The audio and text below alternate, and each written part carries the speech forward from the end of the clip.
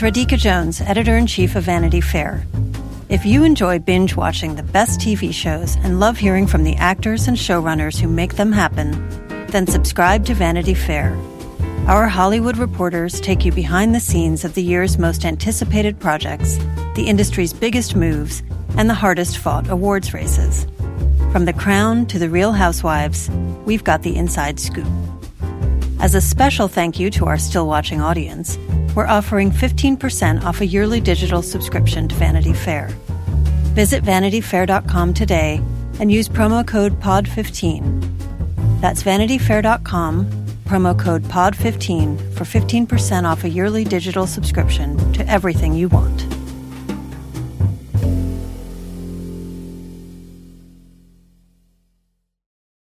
This episode is brought to you by Progressive. Most of you aren't just listening right now. You're driving, cleaning, and even exercising.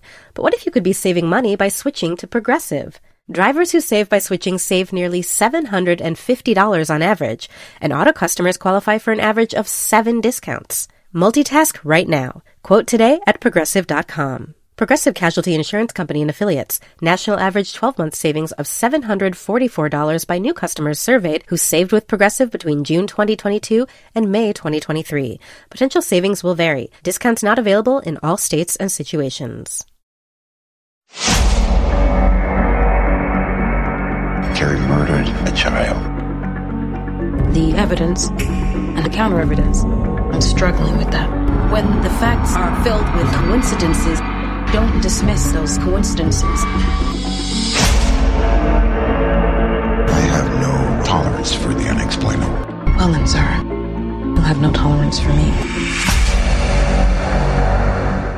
Hello and welcome back to another episode of Still Watching The Outsider. I'm Vanity Fair senior writer Joanna Robinson. And I'm Vanity Fair chief critic Richard Lawson. This week we will be discussing episode 4, Que Viene el Coco. Only events from this episode will be in discussion. However, this is a show that is based on a novel by Stephen King. There are some differences from the book and significant differences from the book and the episode this week. We will be discussing those departures. I don't consider that a spoiler. I won't be talking about anything that happens in the future. I just think it's worth noting some things that were added for the TV show. But I wanted to warn you guys up at the top because we got a little bit of a salty email about a spoiler from our first episode when I said Jason Bateman briefly stars in the show, and Whoops. I guess someone hadn't watched the episode yet. Anyway, well, hey, he's in this episode technically, so that shaggy hair cannot be denied. So if you've never listened to an episode of Still Watching before, what we do is we pick a show, we watch it. We're watching The Outsider on HBO on Sunday nights. We break down the episode in question and we read your emails, and it's basically like a little TV club. That's what we do. We're a little TV club, discussing Stephen King and creepy child murder. It's fun times. So we are going to start first with some feedback from you all. We got some emails, and then also someone tweeted at us this morning. So I actually thought I'd start with this tweet, which comes from Alex Greenfield, at Alex D. Greenfield, who writes, listening to you, still watching The Outsider with Joanna and Richard. Fascinating conversation regarding Holly. I'm disappointed the showrunner says he's ignoring the Hodges trilogy. That's the Mr. Mercedes stuff that I was talking about last week. In that both her ability to connect with others and awareness of supernatural are born there. When we meet her in Outsider, it is in the wake of losing her closest true friend. It's in and through her relationship with Ralph and the others that she rediscovers herself. Anyway, I want to geek out on King with Lawson and Robinson for hours. Great pod. So thank you, Alex. Thanks for that little compliment at the end. Thanks for keeping the compliment in, Joanna. I appreciate it. I just thought I'd read that. And I just like when people call me by my last name. That's the thing I like. It makes me feel like a cub reporter. So, I thought I'd leave it in there. So I just think that's interesting. That's a little bit of context that we're missing. Probably it was not factored into this creation of Holly. And I believe that Cynthia Erivo also said that she hadn't read the book. So like she's not even using that to influence her performance. But I do think situationally it's interesting to think about this character as someone who maybe has lost their main anchor. And that's something that she talks about in this episode with her relationship with her mother. We can get to that, but someone who's maybe lost a main relationship that anchors her and is sort of seeking it out in the form of this character of Ralph Anderson. Does that do anything for you, Richard? Well, I mean, I think the only thing that I can kind of think of as to why, like, Richard Price, who's doing most of this adaptation, would choose to kind of not minimize Holly's kind of backstory or anything, but kind of ground it, is that, like, the whole arc of the show thus far seems to be about normal people realizing that something very unnormal is happening.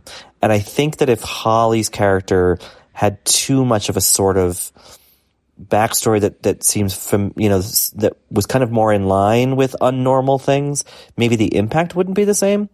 I don't know. Yeah. No, I think that's right. And I think I made a joking reference to, like, Mulder and Scully, and she's definitely, like, the one who's open to these things, whereas Ralph is, like, closed off. So that's definitely their difference. But you're right that if she's like, well, listen, you won't believe what happened to me last Tuesday, is sort of like a different place to come at that from. Yeah. So. And I think in the Mulder and Scully dynamic, which as much as it's there between her and Ralph, like, she's not a crackpot. That's the thing, is, like, I think that what's so great about her character in this episode in particular is just how sort of open and like attentive and she is, and, like, willing to, like, listen to people and sort of process that information and synthesize it later, I like that she doesn't seem to have an agenda beyond, like, a curiosity. Yeah, I agree. And then we got 2 pig related emails, and this seems to be our lot in life ever since Sharp Objects. So let's start with this one from Andy, which is titled Big Daddy's Hangry Barbecue. I will leave the compliment out that starts this in the email. I have a theory that I'd like your feedback on. Big Daddy's Hangry Barbecue seems to me to be symbolic of Terry's father's anger and violence issues, which were alluded to in episode 2. They were visiting his father, who lashed out at Terry, Big Daddy's hangry, and that's where the van started following Terry. I think that the evil itself emanates from Terry's dad, or at least has infected him for a long time, and has been misunderstood in some way as dementia. Let me know your thoughts, and maybe we can talk about doing an event with you guys at the Paley Center one day. Oh, thanks, Andy. Oh, Andy works at the Paley Center. Oh, I didn't realize that. Thanks, Andy. A little bit of career news smuggled in there. That took a turn. Yeah. So, I think this episode sort of disproves Andy's theory, but I love the reach for it. And I think, do you want to talk about this email at all? I think the next one sort of complements it, but I want to make sure you get your daddy hangry thoughts in there. Well, I mean, I'm glad that we're just keeping the memory of, the hangry barbecue alive and well. I think that when looking at a King adaptation, again, let me stress for the 4th time in the 4th episode, I have never read a Stephen King novel, but I have seen many adaptations of his work, so forgive me if I'm assuming too much about Stephen King's work, but, like, I think there's nothing wrong with assuming thematic allusions, tie-ins, and kind of everywhere you look. Whether or not it's going to kind of loom as a big part of the narrative, it might just be there as sort of interesting background texture. Excellent. And then this one comes from Kate. It's called Hog Thoughts. And she says, I had an observation about a scene in the 1st/2nd episode of The Outsider, and another random one about the cast that's neither here nor there, but gave me a little thrill. When we meet Jack Hoskins in the woods on his hog hunt, Jack Hoskins is who I've decided to refer to as Boilneck, but you can call him whatever you want. Rashneck? I don't know. But in my notes this week, he's just good old Boilneck. So, this is our hangry, cop. So when we meet Jack Hoskins in the wood on his hog hunt, he gets a text to return to the office ASAP. But he hasn't fired any shots at the hog he's been hunting. However, after he leaves the woods, there's a cutaway shot to the body of the hog, and it very much looks like it's been mutilated, much like the body of Frankie Peterson was, rather than shot. This makes me think that the Dark Force/Outsider has killed again and has Jack in its sights somehow, especially given his later encounter alone in the barn. Regardless of how the hog met its demise, it's great to see that hogs have become the unofficial mascot of the pod. I'm here for it. Thanks, Kate.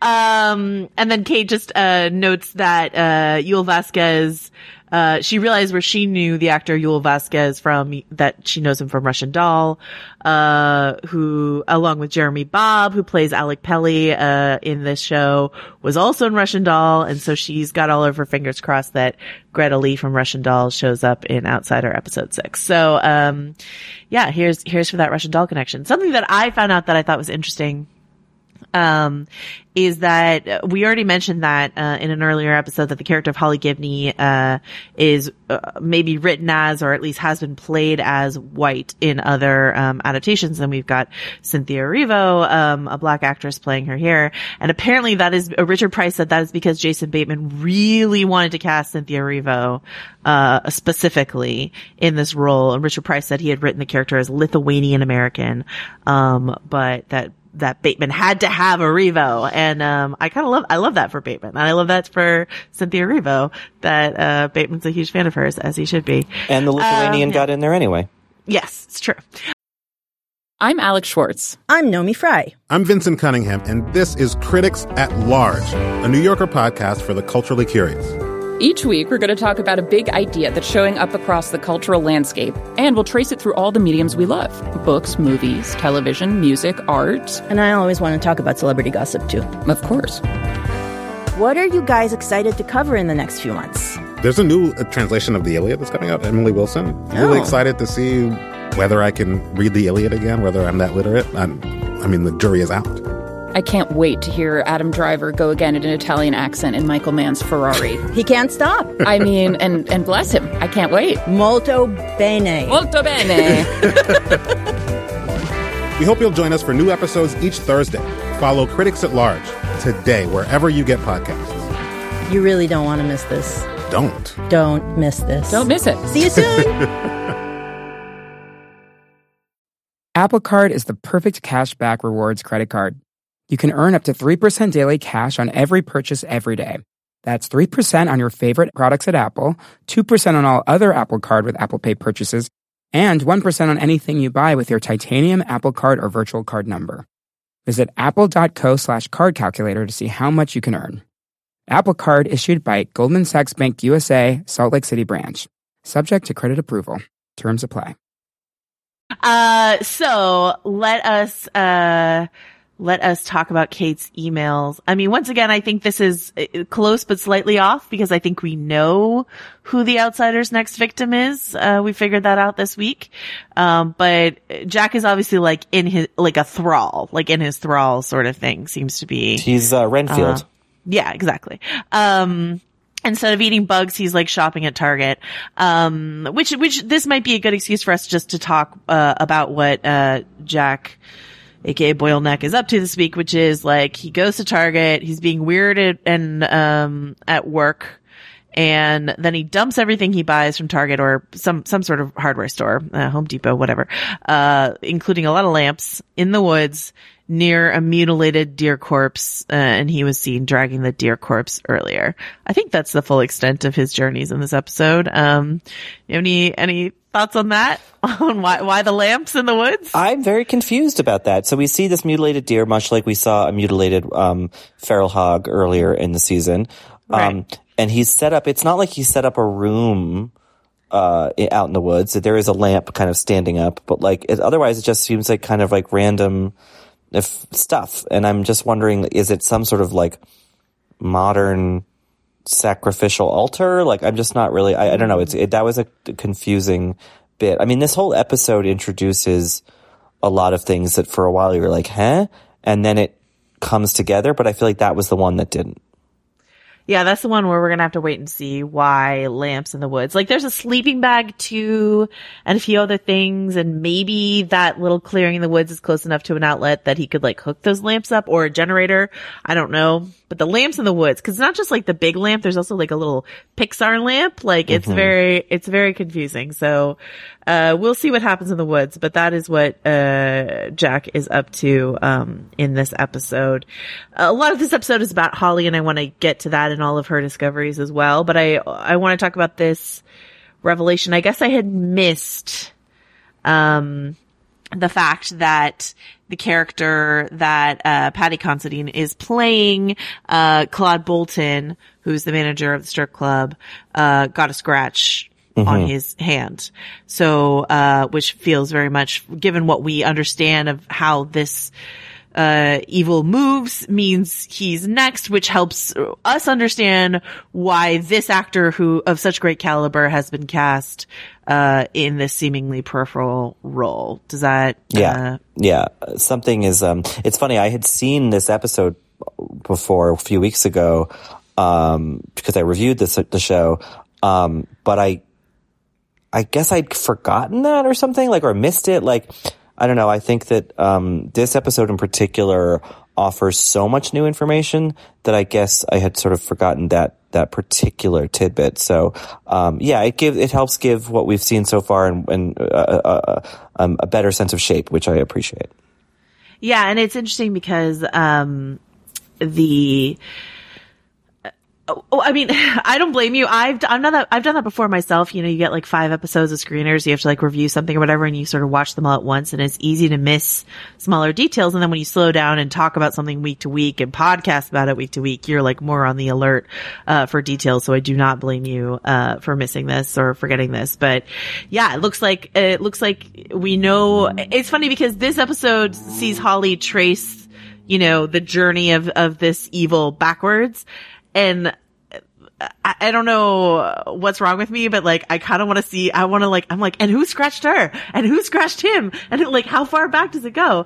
But we're probably going to follow this thing forward because a character we know, has been scratched next. So, we'll see where it goes from there.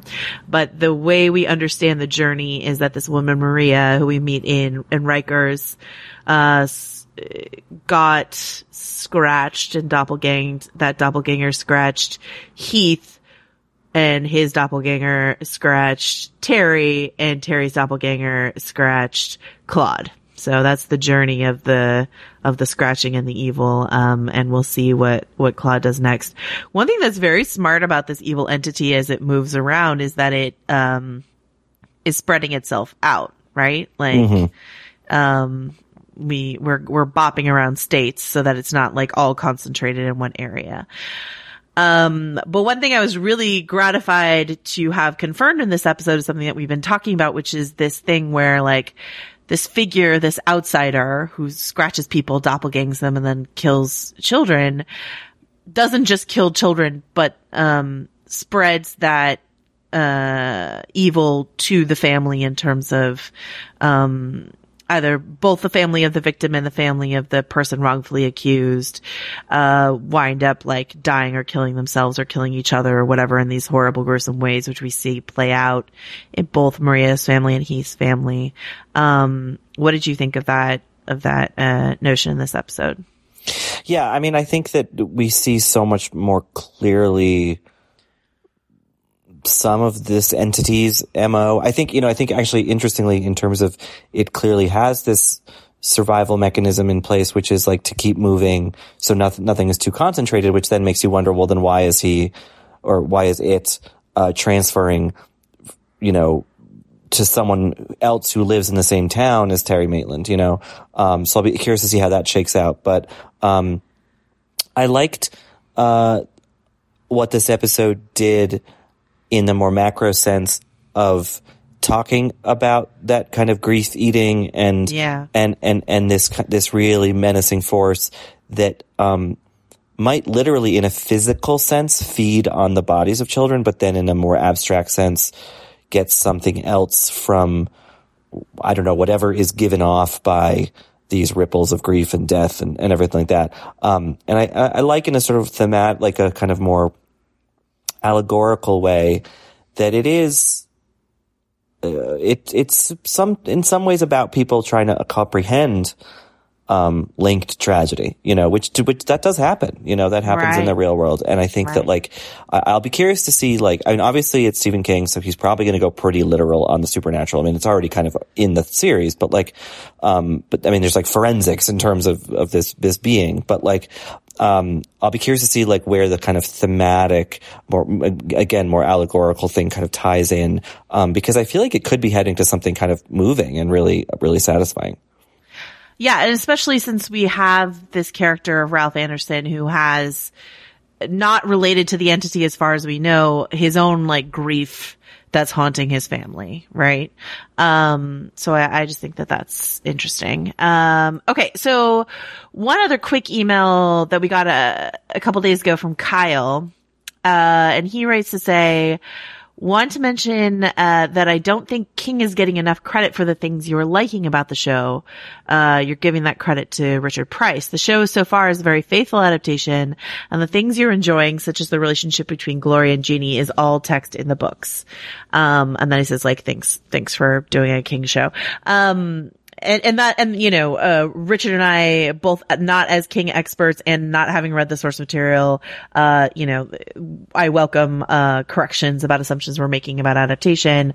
We are going to talk about some things that I believe depart from the books, in this episode, but that's nice to know. I did make the assumption that had been added in for this, and it's nice to know that stuff is in the books. This, speaking of that, like, widespread grief eating effect, I think it's not nice, but it's interesting to see. We see how it affects these various families. We've seen how it affects the fake Terry Maitland's victim, but to see it sort of bubble up against Gloria in this episode when she tries to eat in the restaurant, I thought was like pretty like subtle version of watching the things that she's having to grapple with and go through, and how that might be feeding this entity that feeds on grief and the aftermath of a tragedy like this. Yeah. And you do sort of, I think that what's interesting about Glory thus far is that while clearly reeling from all of this, from her kids getting expelled from their school to being accosted at, just trying to have a quiet dinner, like in a really, kind of menacing way, that she seems to have a good deal of mettle to her and a sort of, a toughness to her, which is not to imply that anyone who succumbed to this thing, this force, was not a strong person or whatever, but like, right. I think it'll be interesting if we keep with Julianne Nicholson's character to see how over time she kind of comes to stand up, in opposition to this thing, or if she does. Right. If she succumbs or if she survives. I do want to say my main critique of this episode, and it has to do with my personal frustration with the way that journalists are sometimes depicted in film and television. Richard, tell me if you have ever met a journalist who would fake 3 letters of recommendation in order to pretend to be a homeschooler in order to try to like get a story about a woman and her children.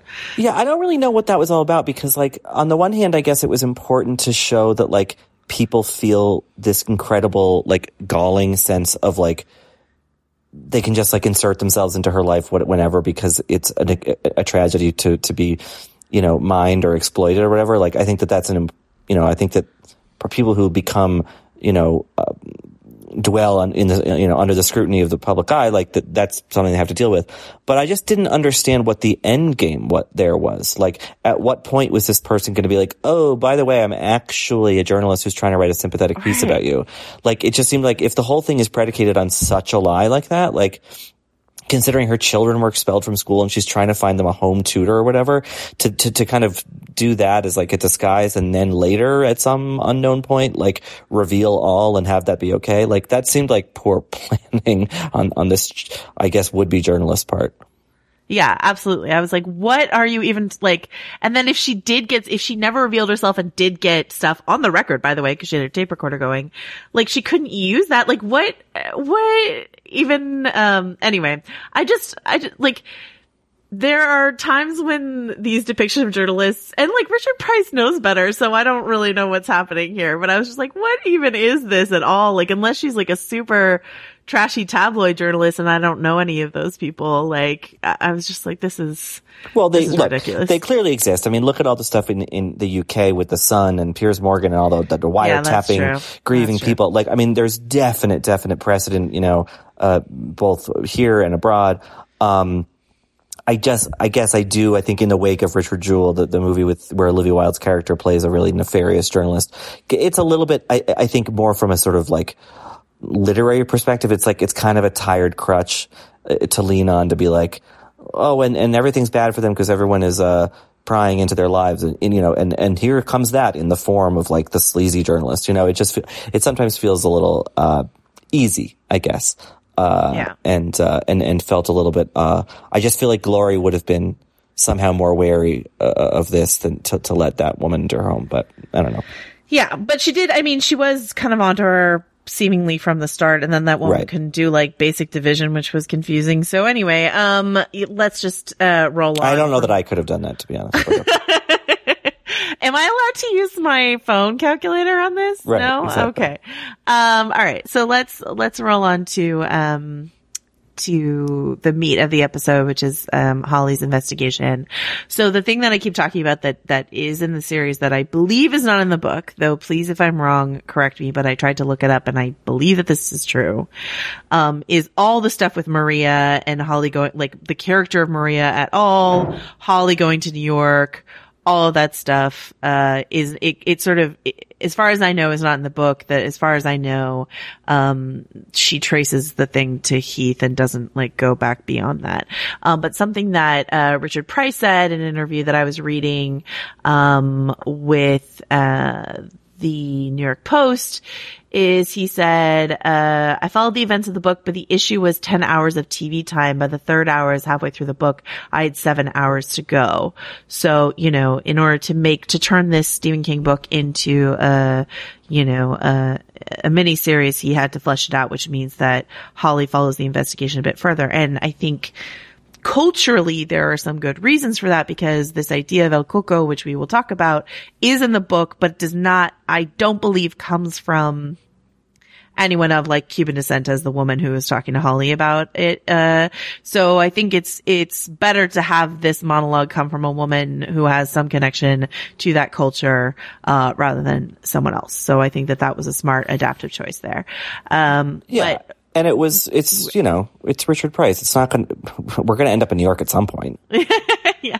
So if you don't go to Rikers, is it really a Richard Price book? So let us talk about, how that relates to the opening of this episode, which you mentioned that there's like a few things in this episode that you're like, what am I watching? And then later it becomes clear. And the opening of this episode is one of those moments where you're like, we haven't even met the Maria character. So we were like, what am I watching exactly? What is this breakfast? Who are these? I mean, Heath's there, but like, what am I watching here? And then like, but to see her face change, this actress, and let me look up her name, but like, to see that performance of like a very flirty, like whatever, happy breakfast. And then like the camera catches her face just like changing, and it is very unsettling. We find out later that that's because, it's a doppelganger and not Maria herself. But like, what do you make of the use of that cold open and then sort of how it comes back around in the episode? I just like the way that this show thus far doesn't let us forget, like that little things like, obviously Heath is going to be a major part of this, but like we're introduced to him in a similarly kind of, obtuse way where we're like, what is this jail stuff? Like, but then we have to remember him, and then we see him further back in time. And like, I love that, in this episode, the, receptionist at the nursing facility later on is like part of the narrative because Holly kind of waits for her after work, and like, I just like that, like the world of this show feels complete and everyone has a little role to play. So I like that aspect of it. I also love the reveal that this flashback we see at the beginning that I thought at the time was supposed to show now miserable characters in happier times, but in fact was only showing one person in happier times and the other was, another thing. And I thought that was like well done and really, there wasn't a ton of indicating when, in the jail scene with Holly, when she's like, no, I guess he was like flirty, but I never ended up going. And then the story kind of moves on and you're like, oh, whoa, wait, that means that she was, so I don't know, I think that information was with the exception of the weird thing in the woods with the deer and the furniture, I think that information was meted out very interestingly in this episode. And, is it a narrative conceit that like a woman at one table over in the visitation room would overhear this and go so far as to give her address kind of subtly and tell her this stranger to come to her home? Maybe. But like also maybe there's a kind of underground knowledge, circuit of people who believe in this stuff and share it with each other and maybe even kind of subtly or passively in some ways keep track of it, just to kind of know where that energy, is at any given time. I don't know. But, I love the scene in the apartment where really the kind of creature feature thesis of the show is laid bare. Yeah, absolutely. And we will get to that boogeyman in a second, I promise. But I do want to zoom back to like the first half of the episode, which sees Holly getting some information from a fellow, another detective. The character's name is Andy Katkavaje, I think. I might have just completely butchered that, but he is like also Lithuanian. This is like the whole like Lithuanian connection that Richard Price wanted to do or whatever. But like she's getting information about the case that she needs. Once again, I don't think this is in the book. Please do write in and correct me, but I tried to like look for this character's name in any covers of the book and I couldn't find it. I should just buy a copy of the book. I apologize. I should do that. But like, I don't believe it's in the book, which means to me that Richard Price is like, okay, my character needs to she has like basically 4 people she needs information from in this episode, right? The receptionist from the hospital, Maria at Rikers, and then this like helpful eavesdropper in her apartment, right? And then this guy. And so she's like, he's like, how can I break this up so it's not just like Holly sits and listens 4 different times? And then he like adds this sort of like frisson of romance that I found very endearing and charming and like engrossing. And so you're getting exposition, but you're getting it in the packaging of like this possibly first date or whatever. And I don't know. I don't know if this is like lame and basic of me, but I found it very, very charming. Yeah, and I like the way that this show, and I think, this maybe credit to King as well, but also certainly to Price. I'm a little more familiar with his style. That, this is a show about investigating horrible, horrible things that are more and more likely caused by something supernatural and unfathomably powerful. And yet it's a show that also allows for little human moments like him being like, oh, well, we didn't order. And she's like, I'm not hungry. And he's like, oh, kind of deflated. Well, do you want another Coke? And she's like, no. And she's like, double whiskey with water back. And then he like lights up and he's like, oh, I guess I'll have the same too. I just love the way that the evening just kind of shifted for him and for her. And I think I liked watching her decide to let it shift that way, to make it shift that way. I just thought that was very sweet and, sort of, made me think of moments in my own life when someone has surprised me and been like, no, let's stay out or let's, I don't know. I thought I liked that scene quite a bit. I don't know if this is like, lame or whatever, but I get like really excited anytime someone's like, well, not every single person. I'm sure there are people where I'm like, ooh, no, thank you. But when someone's just like, let's get another round. And you're like, yeah, okay. Totally, yeah, totally. Exactly. It's such a great feeling. I mean, not all the time, obviously, but like once in a while when someone surprises you and you're like, oh, cool, we're not going home, you want to talk to me for the time it takes you to drink a whole other drink? And she was like double whiskey water back. And I was like, that's the serious, I want to continue this evening, move. So I really liked it. All right, so the actress who's playing Maria is Diani Rodriguez, and I thought she was great. And that the whole stuff with her, we got it with Terry when he was in prison. We didn't really like meet Heath that much. Like he was pretty quiet in the times that we met him in prison, but like to watch her and her anger and her frustration at being like falsely accused, like you really understand why this is a project that Richard Price thought was interesting because it's like, this is the premise of the night of, right? Which is like, false imprisonment or whatever. So it's like the frustration and then the injustice of being falsely accused or falsely imprisoned, but make it spooky. And so I just really thought this stuff with her and like, why is she alive? Because she refused to let her fellow inmates kill her, basically. Like, and I thought all of that was pretty well done. Yeah. Yeah.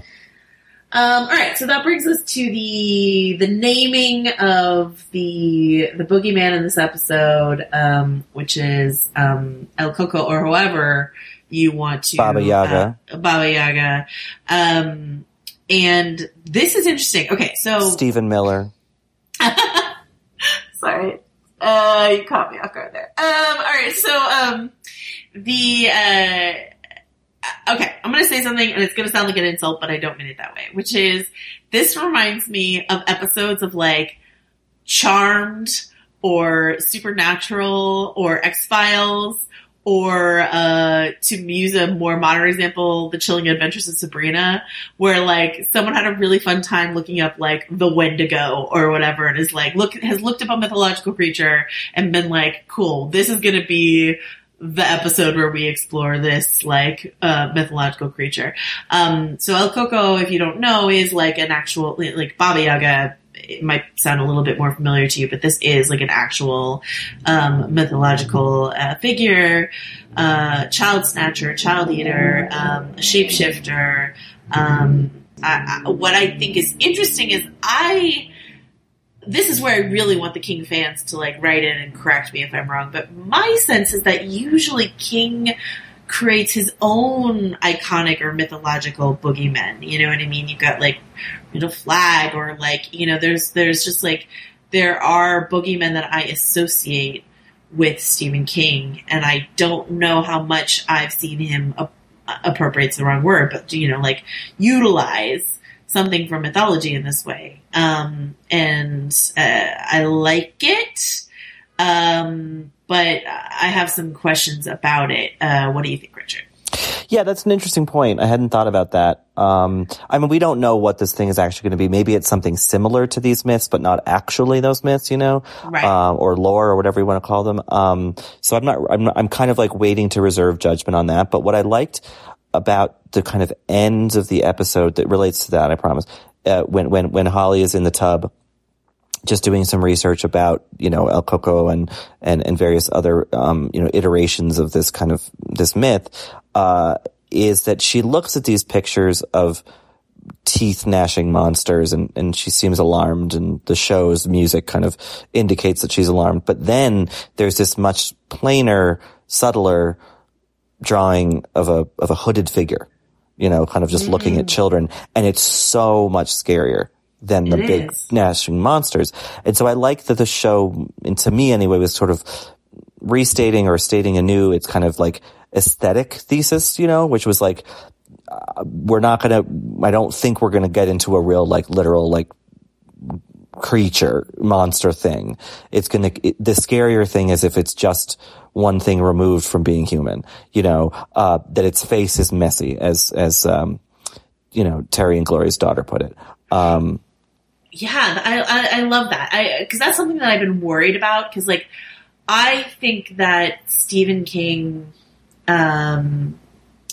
is strongest when he gives us horror that, as you say, is like one step removed from like ruining circus clowns forever, or, whatever it is, or his villains that like have very mundane names. Like Annie Wilkes, the fan, who's like, Randall Flagg, who's like the devil, but like Randall Flagg is such like a normal name, or like Percy from the Green Mile or something like that. You know what I mean? Like there are these like, that King I find the scariest and the most interesting. And then when you have like, you have to literally fight a monster King, like, literally fight a monster. That's the King that doesn't always super work well for me. So I'll be curious to see where they go with all of that. I did want to talk about the paintings. Okay. Because one of the paintings that she looks at is, Saturn Devouring His Son by Goya. That's a painting that I like recognized. And I was like, it was so funny. I had such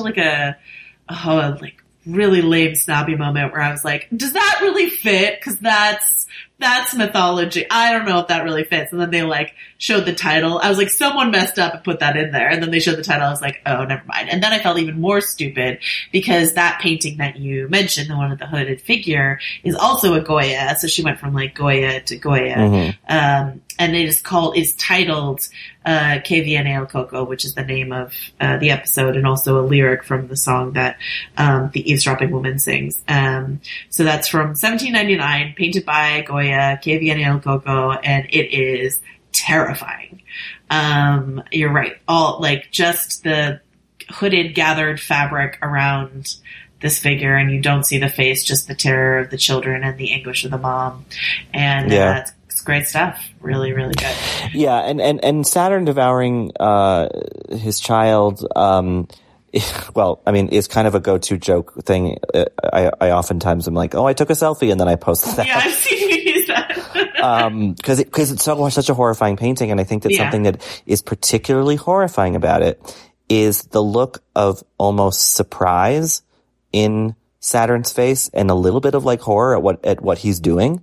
Do you know what I mean? But there is that kind of animalistic need to feed, and I think that clearly speaks well to what, you know, the entity that we're kind of circling around here, is driven by, because like, why wear a hood? A hood presumes a little bit of shame in a way. Yes, because they want to hide in plain sight and no one can see their messed up face, but also there's a sense of lurking, of observation. And if you want to eat a child, if you want to watch their family, you know, crumble in concentric circles out and out and out, doesn't that suggest a certain maybe envy, you know, an anger toward them because of something they have that you don't, you know, that this entity doesn't? So I don't know. I like what that kind of all implies, that this, and it makes it scarier. If it's not just a monolithic totem of evil, but if it's actually something that has a little bit of pathos to it, maybe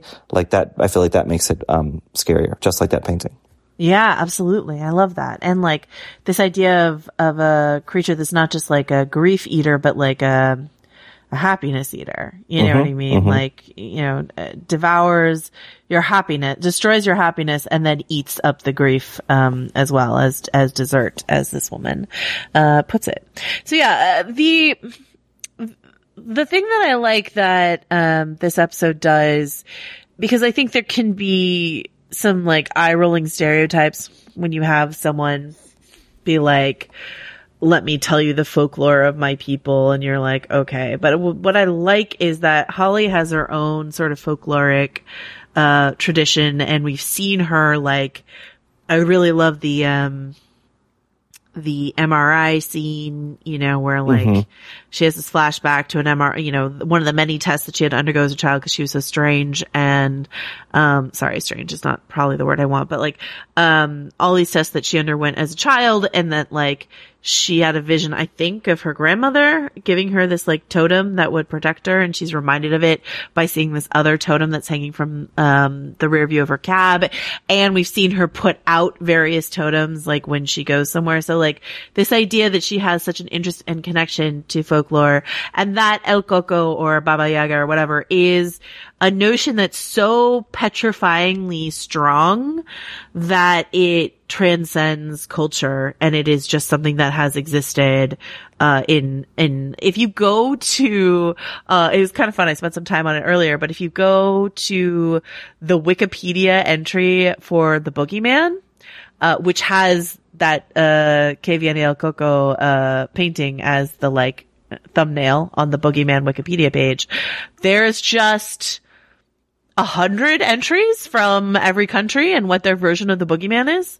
And that's really, that's a fascinating and fun thing to look into. So. And I love the symbolism at the end of the episode of, you know, Holly kind of perched on this precipice of, all right, am I going to accept this? Is this what I'm looking for? Is this what's happening? And then plunging into it. You know, I mean, the last shot is her going under the water of the bathtub. And I think it's just her deciding like, okay, like we're going down the rabbit hole, you know, and I think it marks it's a subtle visual cue in a way, but it marks such a kind of, direction shift for the show as a whole. I just think that these episodes, I think this is Andrew Bernstein directed this episode. I think there's times when it's a bit heavy and, maybe even turgid, but like, I think in other ways they're very subtly directed, and I really appreciate that. Yeah, absolutely. And I like the way the universe is expanding. I mean, we went to a whole nother state. Yep. But as you say, in reusing various side characters, it doesn't feel like, loose or sloppy or shambling, or like I can't track it. It all feels sort of woven and connected.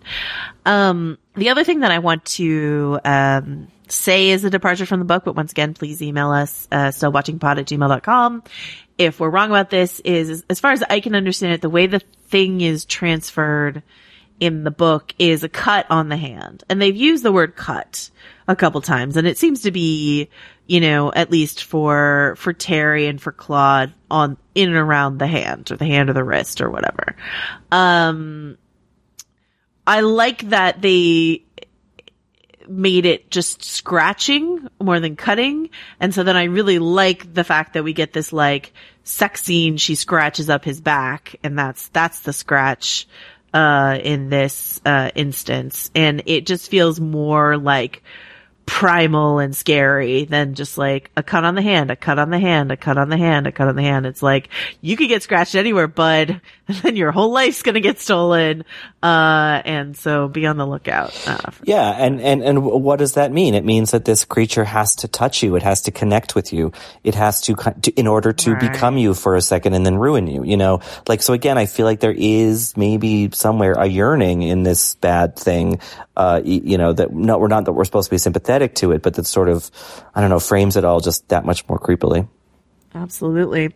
All right. Anything else? I mean, we met Peter Maitland in this episode. It wasn't quite what I was expecting it to be, though he does say at one point, like, he had you all fooled or something like that. You know what I mean? So there is some like clarity, like clarity through dementia, which is, a little bit of a trope, but I think done, well, in this episode. Yeah, it's an effective kind of chill, chilling moment. You're like, ooh, like he knew something, but couldn't express it. Yeah. He says stuff that we can decide if it's relevant or not. He says 4 jacks, 4 queen. There's some like ramblings from Peter Maitland that if we decide it's relevant to the mystery, we can, overanalyze. But I am always very worried about being wrong when the book exists out there that I haven't read. So, there's that. One other thing I did want to mention is I do love that, the receptionist the nurse, I don't know if she's a receptionist or a nurse, but the woman from the hospital, like, just straight up pepper sprays Holly. Like, I thought that was a great moment that Holly is just like following her and then gets like fully pepper sprayed and has to like prove who she is before she gets help. So that was a good moment. And then I guess the last thing I want to say is something that I really liked, because I think both the woman who works for the hospital, and then later when they're talking about what happens to Heath's mom, I think they repeat the phrase like, sort of like, what is it? I didn't write it down, but it's something like, makes a mother proud or something like that. You know what I mean? Oh yeah. Like, and you hear it twice, and that almost seems like one of those like, supernatural sort of incantation, get in your head, sort of like, look out for the repeated phrases of people who are like judging you and talking about you. And that's what works its way into their head and makes them, drive their car into a telephone pole or shoot up a bar or whatever it is. I don't know. I find it very creepy and effective. So yeah. Anything else? Anything you're looking forward to seeing now, given all the new information that we have now? I'm looking forward to Holly presenting all of this to who are otherwise or seemingly very skeptical, small town law enforcement people. I'll be curious to see how that goes over. I hope she was actually putting together a PowerPoint, and she's going to be using all those Goya paintings as her slides when she presents. What I will say is that so we are now officially, I believe, Is it a 10 episode? I know I already asked that. I think it's 10, yeah. Okay, then we're not halfway through. Okay, well, next week we'll be halfway through. It's not the, to Richard Price's point in that interview, I found where we are at the end of episode 4, like, I don't need this show to end in 2 more episodes. You know what I mean? I think I was worried that we would only have, like, 6 episodes worth of story. It remains to be seen if we actually have 6 more episodes of story after this episode 4, but like I think I was worried that we had too little story for the amount of episodes. So, but I'm feeling less worried about that after this episode. Well, yeah, I mean, my guess would be that this becomes a quest story in that, we identify the big bad and then we have to go get the big bad, so maybe that's the back half. I don't know, but that would be my guess. Yeah, it's interesting because we already know who's next in Claude, so that's interesting.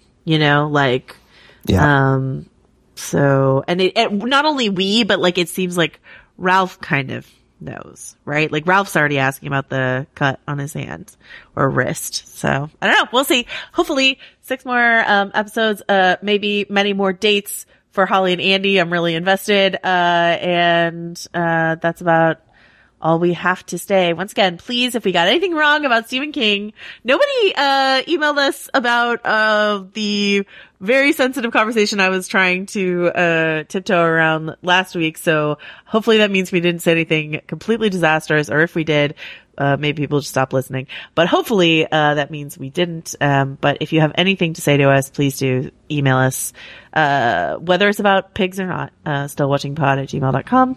Until next week, Richard, where can folks find you?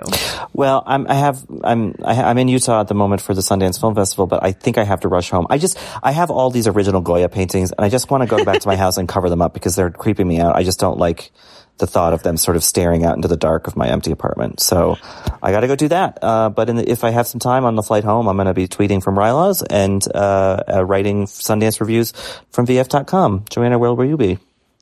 I really wish, I know you told me that, Park City, Utah isn't that cold right now, but like, I kind of wish I was in a very cold place so I could wear like gloves and hats and scarves at all times so no one could scratch me and affect me.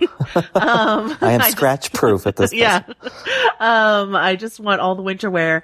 So you can find me shopping for winter wear, tweeting at Joe Wrote This. Richard and I both will, be talking about award season on the Little Gold Men podcast and, over on VF.com.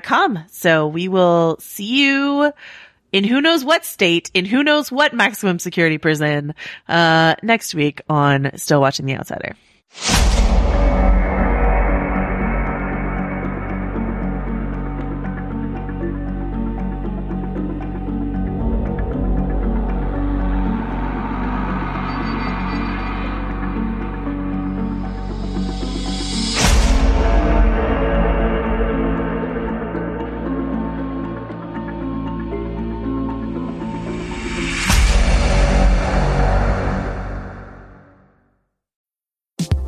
I'm Nomi Fry, and this week on Critics at Large, we're talking about the delights and shortcomings of the new movie Challengers.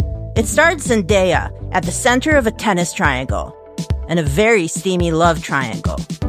Who are her loyalties to? Will she be tempted by the other one? How do these guys reckon their professional playing ambition with their romantic and sexual feelings about this mysterious woman?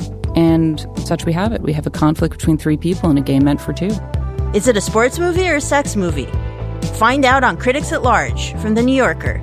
New episodes drop every Thursday, wherever you get your podcasts.